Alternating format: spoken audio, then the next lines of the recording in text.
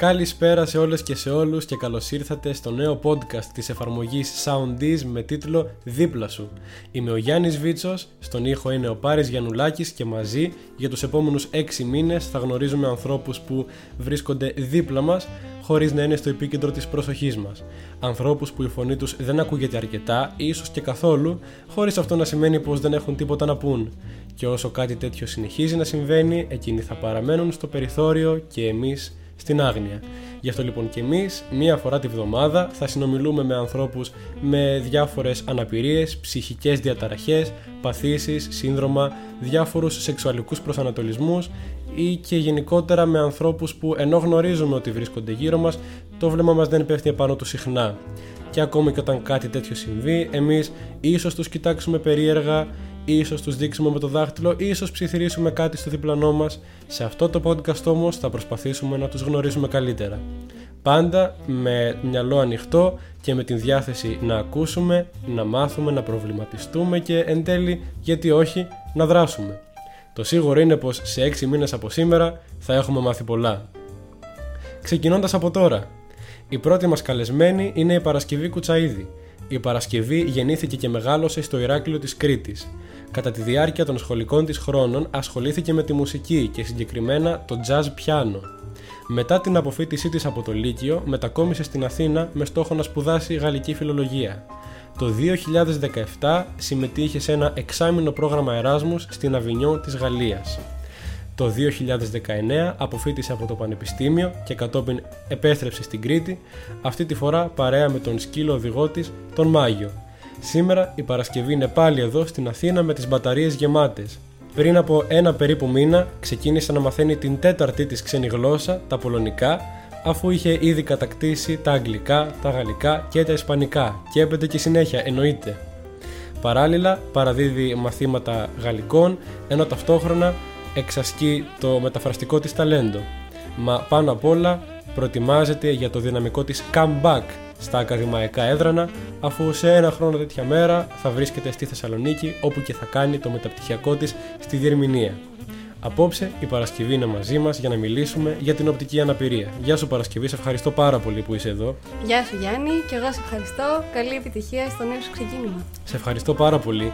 Καταρχάς, πριν μπούμε στο ψητό, θέλω πραγματικά να σε ρωτήσω, τώρα που ακούς το βιογραφικό σου, το οποίο δεν είναι και κοντό, μιλάω κανένα δίλεπτο. Φτάνει. Καταλαβαίνεις, συνειδητοποιείς ότι hello, that's me, ή δεν το συνειδητοποιείς, γιατί καμιά φορά όταν τα κάνουμε δεν τα συνειδητοποιούμε και Αυτό το δεύτερο. Όταν τα κάνουμε δεν τα συνειδητοποιούμε. Καταρχάς θα πούμε ότι με την Παρασκευή είμαστε φίλοι. Θα φανεί και παρακάτω αυτό. Εννοείται, ακριβώς αυτό. Θα προσπαθήσω κι εγώ να βάλω το λιθαράκι μου στη συζήτηση. Ως τυφλός κι εγώ, μείνετε μαζί μας, γιατί σίγουρα θα βρείτε πολλά ενδιαφέροντα πράγματα σε αυτή τη συζήτηση. Οπότε μπορούμε να ξεκινήσουμε. Αμέ. Λοιπόν, Παρασκευή, αναφερθήκαμε πριν στον σκύλο οδηγό σου, το Μάγιο. Αχ, ναι. Πώς είναι η ζωή με το Μάγιο? Μαγευτική. Ούψ. Είμαστε μαζί περίπου ένα χρόνο. Πέρασε πολύ γρήγορα, η αλήθεια είναι αυτή. Είναι ο πρώτος μου σκύλος οδηγός και σίγουρα όχι ο τελευταίος. Στην Ελλάδα συναντάμε γύρω στους 15 σκύλους οδηγούς τα τελευταία 10 χρόνια στις μεγαλύτερες κυρίως πόλεις, Αθήνα, Θεσσαλονίκη. Οπότε, εφόσον και από ό,τι λες και εσύ ο θεσμός του σκύλου οδηγού είναι σχετικά νέος στην Ελλάδα, θεωρείς ότι γνωρίζουμε ποια είναι η σωστή συμπεριφορά όταν συναντάμε ένα σκύλο οδηγό με τον χειριστή του? Πολύ συχνά όχι, δυστυχώς. Οπότε πρέπει να πούμε κάποια πραγματάκια με αυτή την ευκαιρία. Σίγουρα. Να πούμε ότι ένας σκύλος οδηγός, εφόσον εργάζεται, φοράει το ειδικό σαμάρι εργασίας, όπως λέγεται, και κατά τη διάρκεια της εργασίας του αυτό που πρέπει να κάνουμε είναι να του δίνουμε όσο λιγότερη σημασία γίνεται, να μην του μιλάμε, να μην τον φωνάζουμε, να μην τον ταΐζουμε, να μην τον χαϊδεύουμε, αλλά να μην είναι όλα τα μην, να απευθυνόμαστε στο χειριστή του αν θέλουμε να κάνουμε κάποια ερώτηση, κάποιο κομπλιμέντο, καλοδεχούμενα όλα, και να έχουμε πάντα επίσης στο μυαλό μας ότι ένας σκύλος οδηγός και ο χειριστής του επιτρέπονται παντού, με όλη την έννοια της λέξης, χωρίς κανένα περιορισμό. Κυρίως αυτό να το αναφέρουμε για όσους ανθρώπους δεν το γνωρίζουν, σε περιπτώσεις όπως τα μέσα μεταφοράς, τα ταξί που πολύ συχνά ακούμε αντιρρήσεις. Με βάση τον νόμο οι σκύλοι οδηγοί είναι καθόλου νόμιμοι παντού. Για να το λες με αυτόν τον τρόπο, έχεις καεί και εσύ και άλλοι χειριστές. Ναι, και ο Μάγιο τα ξέρει να σας τα πει καλύτερα από μένα. Θα μας τα πει αργότερα. Ναι. Όπως πάλι είδαμε και από το βιογραφικό σου, είσαι. Φτάνει το βιογραφικό. Κοκκινίζεις. Ναι. Λοιπόν, είσαι μια κοπέλα που της αρέσουν τα νέα ξεκινήματα. Αυτό θα μπορούσε να σημαίνει η μετακόμιση σε μια άγνωστη για σένα πόλη μέχρι τη μετακόμιση σε μια άγνωστη για σένα χώρα. Υπήρξε ποτέ κάτι που να σε φόβησε λόγω της αναπηρίας σου, κάτι που να είπες «Όπα, τι κάνουμε τώρα»? Να με φόβησε λόγω της αναπηρίας μου, όχι. Γενικά έννοιες είχα όπως λίγο πολύ όλοι οι συνομιλικοί μου που θα βρίσκονταν σε μια τέτοια κατάσταση, την προσαρμογή σε μια νέα καθημερινότητα, την κοινωνικοποίηση. Ό,τι είχε να κάνει με την αναπηρία μου αυτή καθεαυτή, απλώς ήξερα ότι ήθελε κάποια παραπάνω προετοιμασία και προσαρμογή. Αλλά να με φοβήσει αυτό, όχι, δεν πρόκειται για κάποια τρομακτική διαδικασία.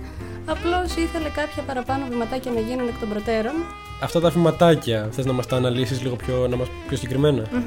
Ας πούμε, σε μια νέα πόλη χρειάζεται κανείς να κάνει μαθήματα κινητικότητας και προσανατολισμού για να μάθει τα κατατόπια, να ετοιμάσει το υλικό του στο πανεπιστήμιο, να συνεννοηθεί με τους καθηγητές του για τον τρόπο με τον οποίο θα παρακολουθεί το μάθημα.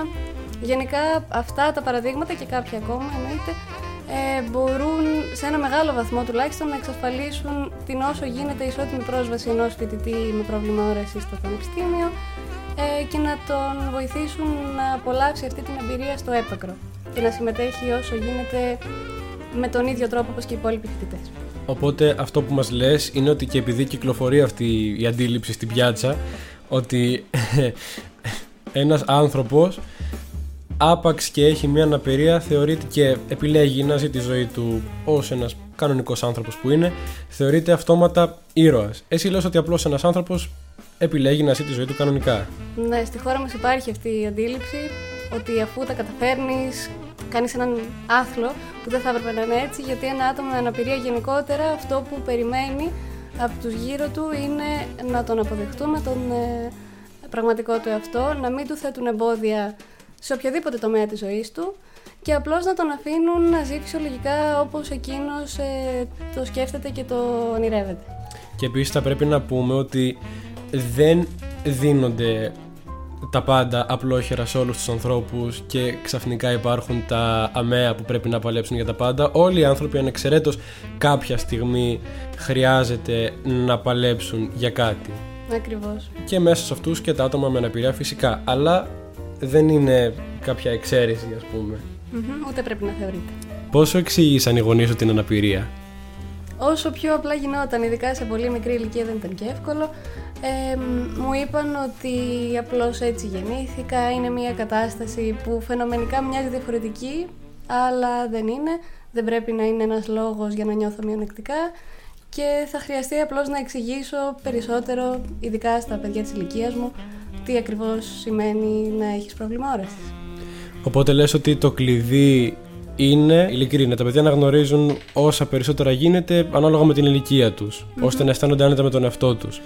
Οπότε έχοντας αυτό το εφόδιο ήδη από την οικογένειά σου, πώς σε υποδέχεται αργότερα το σχολείο ως ένα άτομο με αναπηρία?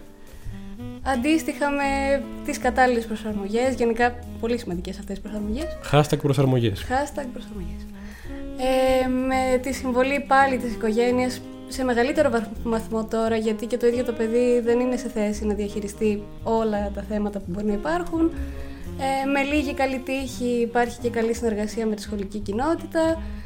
Το σύστημα βοηθάει με όποιους λίγους τρόπους έχει, υπάρχουν ελλείψεις και τελικά φτάνουμε σε ένα σημείο, ελπίζουμε δηλαδή να φτάνουμε, που ο μαθητής θα νιώθει ενταγμένος και οι συμμαθητές του θα μάθουν και εκείνοι να τον αντιμετωπίζουν σαν ισότιμο μέλος. Και παραμένοντας στο κομμάτι των προσαρμογών, ισχύει το ίδιο και για τον εργασιακό τομέα ενός ατόμου με αναπηρία?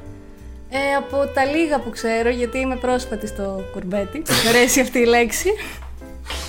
Χαίρομαι πάρα πολύ που υπόθηκε αυτό σε αυτό το podcast. Έπρεπε. Ναι. Με τη διαφορά ότι στον εργασιακό τομέα πολλά πράγματα είναι στην διακριτική ευχέρεια του ενδυνάμει εργοδότη, ο οποίος δυστυχώς πολλές φορές δίνει παραπάνω έμφαση στην αναπηρία ως πρόβλημα παρά στα ταλέντα ενός ανθρώπου που θέλει να δουλέψει και να κάνει το εργασιακό του όνειρο πραγματικότητα. Οπότε αν μπορούμε κάτι να συμβουλέψουμε εδώ πέρα, να είναι δυνάμει εργοδότη, θα είναι να δει πίσω από την αναπηρία ενός ατόμου και να του δώσει την ευκαιρία να αξιοποιήσει τις ικανότητες και τα ταλέντα του, πάλι με τις αντίστοιχες εφαρμογές. Αλλά... Μιλώντας για ευκαιρίες, τι ευκαιρίες υπάρχουν ώστε ένας τυφλός στη χώρα μας ή και όχι να κοινωνικοποιηθεί? Πολλές.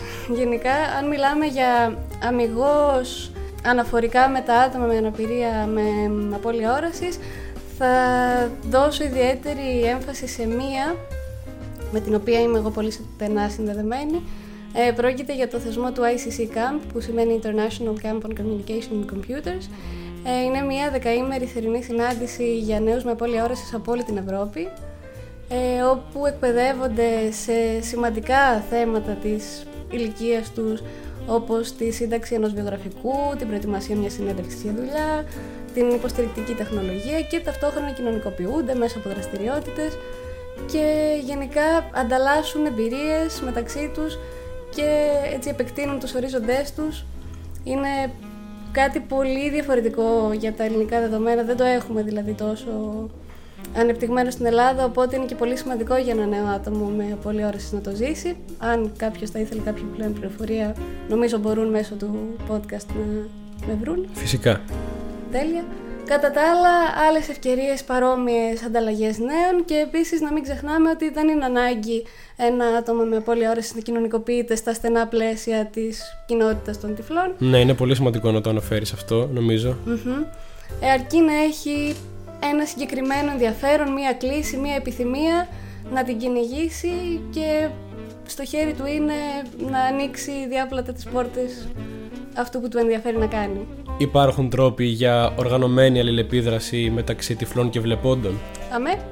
Ένας πολύ αποτελεσματικός τρόπος είναι ο εθελοντισμός, είτε μέσω του πανεπιστημίου, αν πρόκειται για φοιτητές, είτε μέσω συλλόγων τυφλών ή σχολών σκύλων οδηγών, τις ανταλλαγές νέων που προαναφέραμε και βέβαια πιο σημαντικό από όλα για μένα είναι η αυθόρμητη αλληλεπίδραση στο δρόμο, του τύπου επιλέγω να μην παρκάρω το μηχανάκι μου πάνω σε μια ράμπα ή έναν οδηγό όδευσης, επιλέγω να προσφέρω βοήθεια σε έναν συνάνθρωπό μου με απώλεια όρασης, αν βέβαια τη χρειάζεται, επιλέγω γενικότερα να βελτιώσω, να συμβάλλω στο να βελτιωθεί η ποιότητα ζωής του από πολύ απλά πράγματα, όπως το να προσθέτουμε περιγραφές στις φωτογραφίες που ανεβάζουμε αν διαχειριζόμαστε κάποια σελίδα που απευθύνεται σε ευρύ κοινό στα κοινωνικά δίκτυα, ή και άλλο παράδειγμα, αν ασχολούμαστε με το app development, μπορούμε να κάνουμε την εφαρμογή που αναπτύσσουμε πιο προσβάσιμη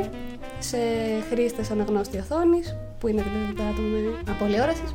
Τέτοια απλά καθημερινά ή και όχι τόσο βηματάκια που μπορούν να μας φέρουν πιο κοντά και να ανακαλύψουμε πόσα περισσότερα κοινά είχαμε από όσα νομίζαμε. Τέλεια. Υπάρχει κάτι άλλο που θα ήθελες να προσθέσεις γενικά? Κάτι που θα ήθελες να ακουστεί προς τα έξω? Ναι. Απευθυνόμενοι σε άτομα με απώλεια όρασης, θα έλεγα να μην διστάζουν να κυνηγούν τους στόχους τους, τα όνειρά τους, όσο δύσκολο κι αν μοιάζει στην αρχή. Αν χρειάζονται οποιαδήποτε βοήθεια, να μην διστάσουν να τη ζητήσουν και γενικότερα να έχουν πάντα επιμονή, υπομονή και επιμένω μνικά. Και όσο για τα άτομα εντός εισαγωγικών αρτιμελή, να μην φοβούνται να αλληλεπιδράσουν, να κάνουν ερωτήσεις, γενικότερα να μην φοβούνται την επαφή με κάτι ίσως άγνωστο, αμήχανο, που όμως πολύ πιθανόν αξίζει τον κόπο. Μη φοβάστε να κάνετε ερωτήσεις, μας λέει Παρασκευή, και όντως κάποιοι δεν φοβήθηκαν. Συγκεκριμένα, πολλά υποσχόμενο. Συγκεκριμένα μιλάμε για μια ενότητα της εκπομπής, στην οποία ο καλεσμένος θα απαντάει, ή η καλεσμένη θα απαντάει ερωτήσεις τις οποίες του τις έχει απευθύνει ο κόσμος. Βγήκαμε, ξεχυθήκαμε στους δρόμους της Αθήνας και ζητήσαμε από εσάς να μας πείτε τι θα ήταν αυτό που θα θέλατε να ρωτήσετε έναν τυφλό. Για πείτε. Οπότε λοιπόν πάμε να ακούσουμε την πρώτη ερώτηση. Όταν βλέπετε όνειρα και άμα βλέπετε, πώς είναι, ας πούμε, είναι εικόνες, είναι κάτι άλλο? Αυτό υπάρχει περίπτωση να αλλάζει από άνθρωπο σε άνθρωπο. Εμένα, ό,τι δυνατότητα, αίσθηση ενεργοποιείται στον ξύπνιο μου, ενεργοποιείται και στον ύπνο μου. Βασικά. Είναι πάρα πολύ ενδιαφέρουσα ερώτηση όντως και τη ρωτάνε πολύ. Ναι, ισχύει. Νομίζω ότι βασικά έχω ακούσει, ρωτώντας διάφορους, ότι όταν κάποιος δεν είχε ποτέ την αίσθηση της όρασης, δεν υπάρχει το muscle memory, ας πούμε, για να του παρουσιάσει αυτή την αίσθηση, οπότε τα όνειρά του έχουν τις υπόλοιπες αισθήσεις. Ωστόσο έχω ακούσει ότι άτομα που έχασαν την όρασή τους σε μεγαλύτερη ηλικία, ακόμα και όντες τυφλοί τώρα, μπορεί... Ναι. Νομίζω εγώ και η Παρασκευή που προσωπικά βλέπουμε, ίσως υπάρχει κάτι έτσι, κάτι θολό, κάτι θα πω, κάτι... Ναι, η όραση που υπάρχει και στην πραγματική ζωή ενεργοποιείται αντίστοιχα και στο όνειρο. Ναι, θα μπορούσε. Πάμε επόμενη ερώτηση. Καμιά φορά λέμε ότι γυρίζω την πλάτη μου και παρόλα αυτό νιώθω το βλέμμα του άλλου πάνω μου. Ωραία. Όταν είσαι τυφλός και περνάς με τον μπαστούνι σου, τα νιώθεις τα βλέμματα του κόσμου πάνω σου? Τα βλέμματα σαν βλέμματα, χωρίς να μιλήσει κανείς, χωρίς να πει τίποτα, όχι. Εγώ τουλάχιστον δεν έχω καταφέρει να έχω τέτοιες βιονικές ικανότητες. Ωστόσο, επειδή οι κεραίες είναι ανοιχτές και ειδικά τώρα με το Μάγιο, πάντα θα ακουστεί ένα «Αχ, τι γλυκούλη το σκυλάκι». Καταλαβαίνεις πότε κάποιος έχει δει, έχει προσέξει, βρίσκεται η προσοχή του πάνω σου, αλλά το βλέμμα σαν βλέμμα μόνο του καθ' αυτό όχι τόσο. Βέβαια το βλέπουν οι άλλοι που είναι μαζί μας, δεν ξέρω αν σου έχει τύχει. Εμένα μου έχει τύχει πολλές φορές να είμαι με κόσμο και να μου λένε αυτό σε κοιτάει, γιατί σε κοιτάζουν όλοι. Και είμαι σε φάση, παιδιά, μην αγχώνεστε. Ρουτίνα. Ναι, όχι.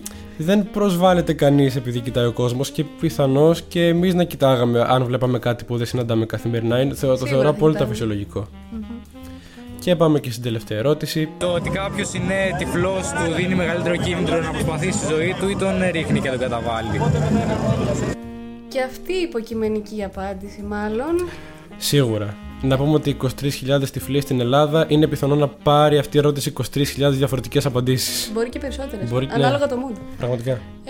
Οπότε νομίζω ότι απλώς συμβάλλει η αναπηρία στο να διαμορφωθεί εν μέρη η προσωπικότητα κάποιου ή πιο πολύ τα αντανακλαστικά του στο πώς θα αντιμετωπίσει τον εαυτό του, και σίγουρα είναι ένα challenge παραπάνω για τη σχέση που θα αποκτήσει κανείς με τον εαυτό του, αλλά αν έχει καταφέρει να έχει μια υγιή σχέση με αυτόν, θα νιώθει δυνατός όπως θα ένιωθε ούτως ή άλλως, θα πέφτει η διάθεσή του όπως πέφτουν όλων μας. Είναι καθαρά ανάλογα τις συνθήκες με τις οποίες ζεις και το πόσο αφήνεις ένα χαρακτηριστικό σου να σε ορίσει εξ ολοκλήρου ή εν μέρη. Θεωρώ ότι άπαξ και τα έχεις βρει με τον εαυτό σου, θα υπάρχουν σίγουρα στιγμές που θα λες αυτό γιατί να μην μπορώ να το κάνω. Αλλά νομίζω ότι το σύνολο, εν πάση περιπτώσει, θα είναι θετικό. Το πρόσωπο θα βγαίνει θετικό αν τα έχεις βρει με τον εαυτό σου. Αν δεν τα έχεις βρει, είναι πολύ πιθανό να μιζεριάζεις πιο εύκολα, όπως και με οτιδήποτε στη ζωή σου. Μπορεί να μην φταίει καν η αναπηρία σου γι' αυτό. Ναι, εννοείται. Να είσαι απλώς έτσι σαν χαρακτήρα. Λοιπόν, και σιγά σιγά με ειδοποιούν από το κοντρόλ, και όταν λέω με ειδοποιούν από το κοντρόλ εννοώ ότι ο Πάρης μου έχασε μια κλωτσιά στα παΐδια, ότι σιγά σιγά ο χρόνος μας τελειώνει. Οπότε, Παρασκευή, για ακόμα μια φορά σε ευχαριστούμε πάρα πολύ που ήσουν μαζί μας. Τίποτα, χαρά. Στο πρώτο μας podcast εδώ στο Soundies. Ελπίζω να έγινε μια καλή αρχή, να μην μπερδέψαμε πολύ τον κόσμο. Θα δείξει, εν πράκτος. Ευχαριστούμε και εσένα πάρα πολύ που μας άκουσες. Μείνε μαζί μας, συντονίσου. Κάθε εβδομάδα θα ανεβαίνει ένα νέο επεισόδιο. Θα κάνουμε σίγουρα εξίσου ενδιαφέρουσες συζητήσεις και στο μέλλον. Μπορείς φυσικά να μας βρεις και στη σελίδα μας στο Instagram, στο Δίπλα Σου _podcast, όπου θα ανεβαίνει έξτρα υλικό, ενημέρωση κάθε φορά που ανεβαίνει κάποιο podcast και άλλες πολλές εκπλήξεις. Μέχρι την επόμενη φορά να είσαι καλά, να παραμείνεις ασφαλής και να μην ξεχνάς να κοιτάς δίπλα σου.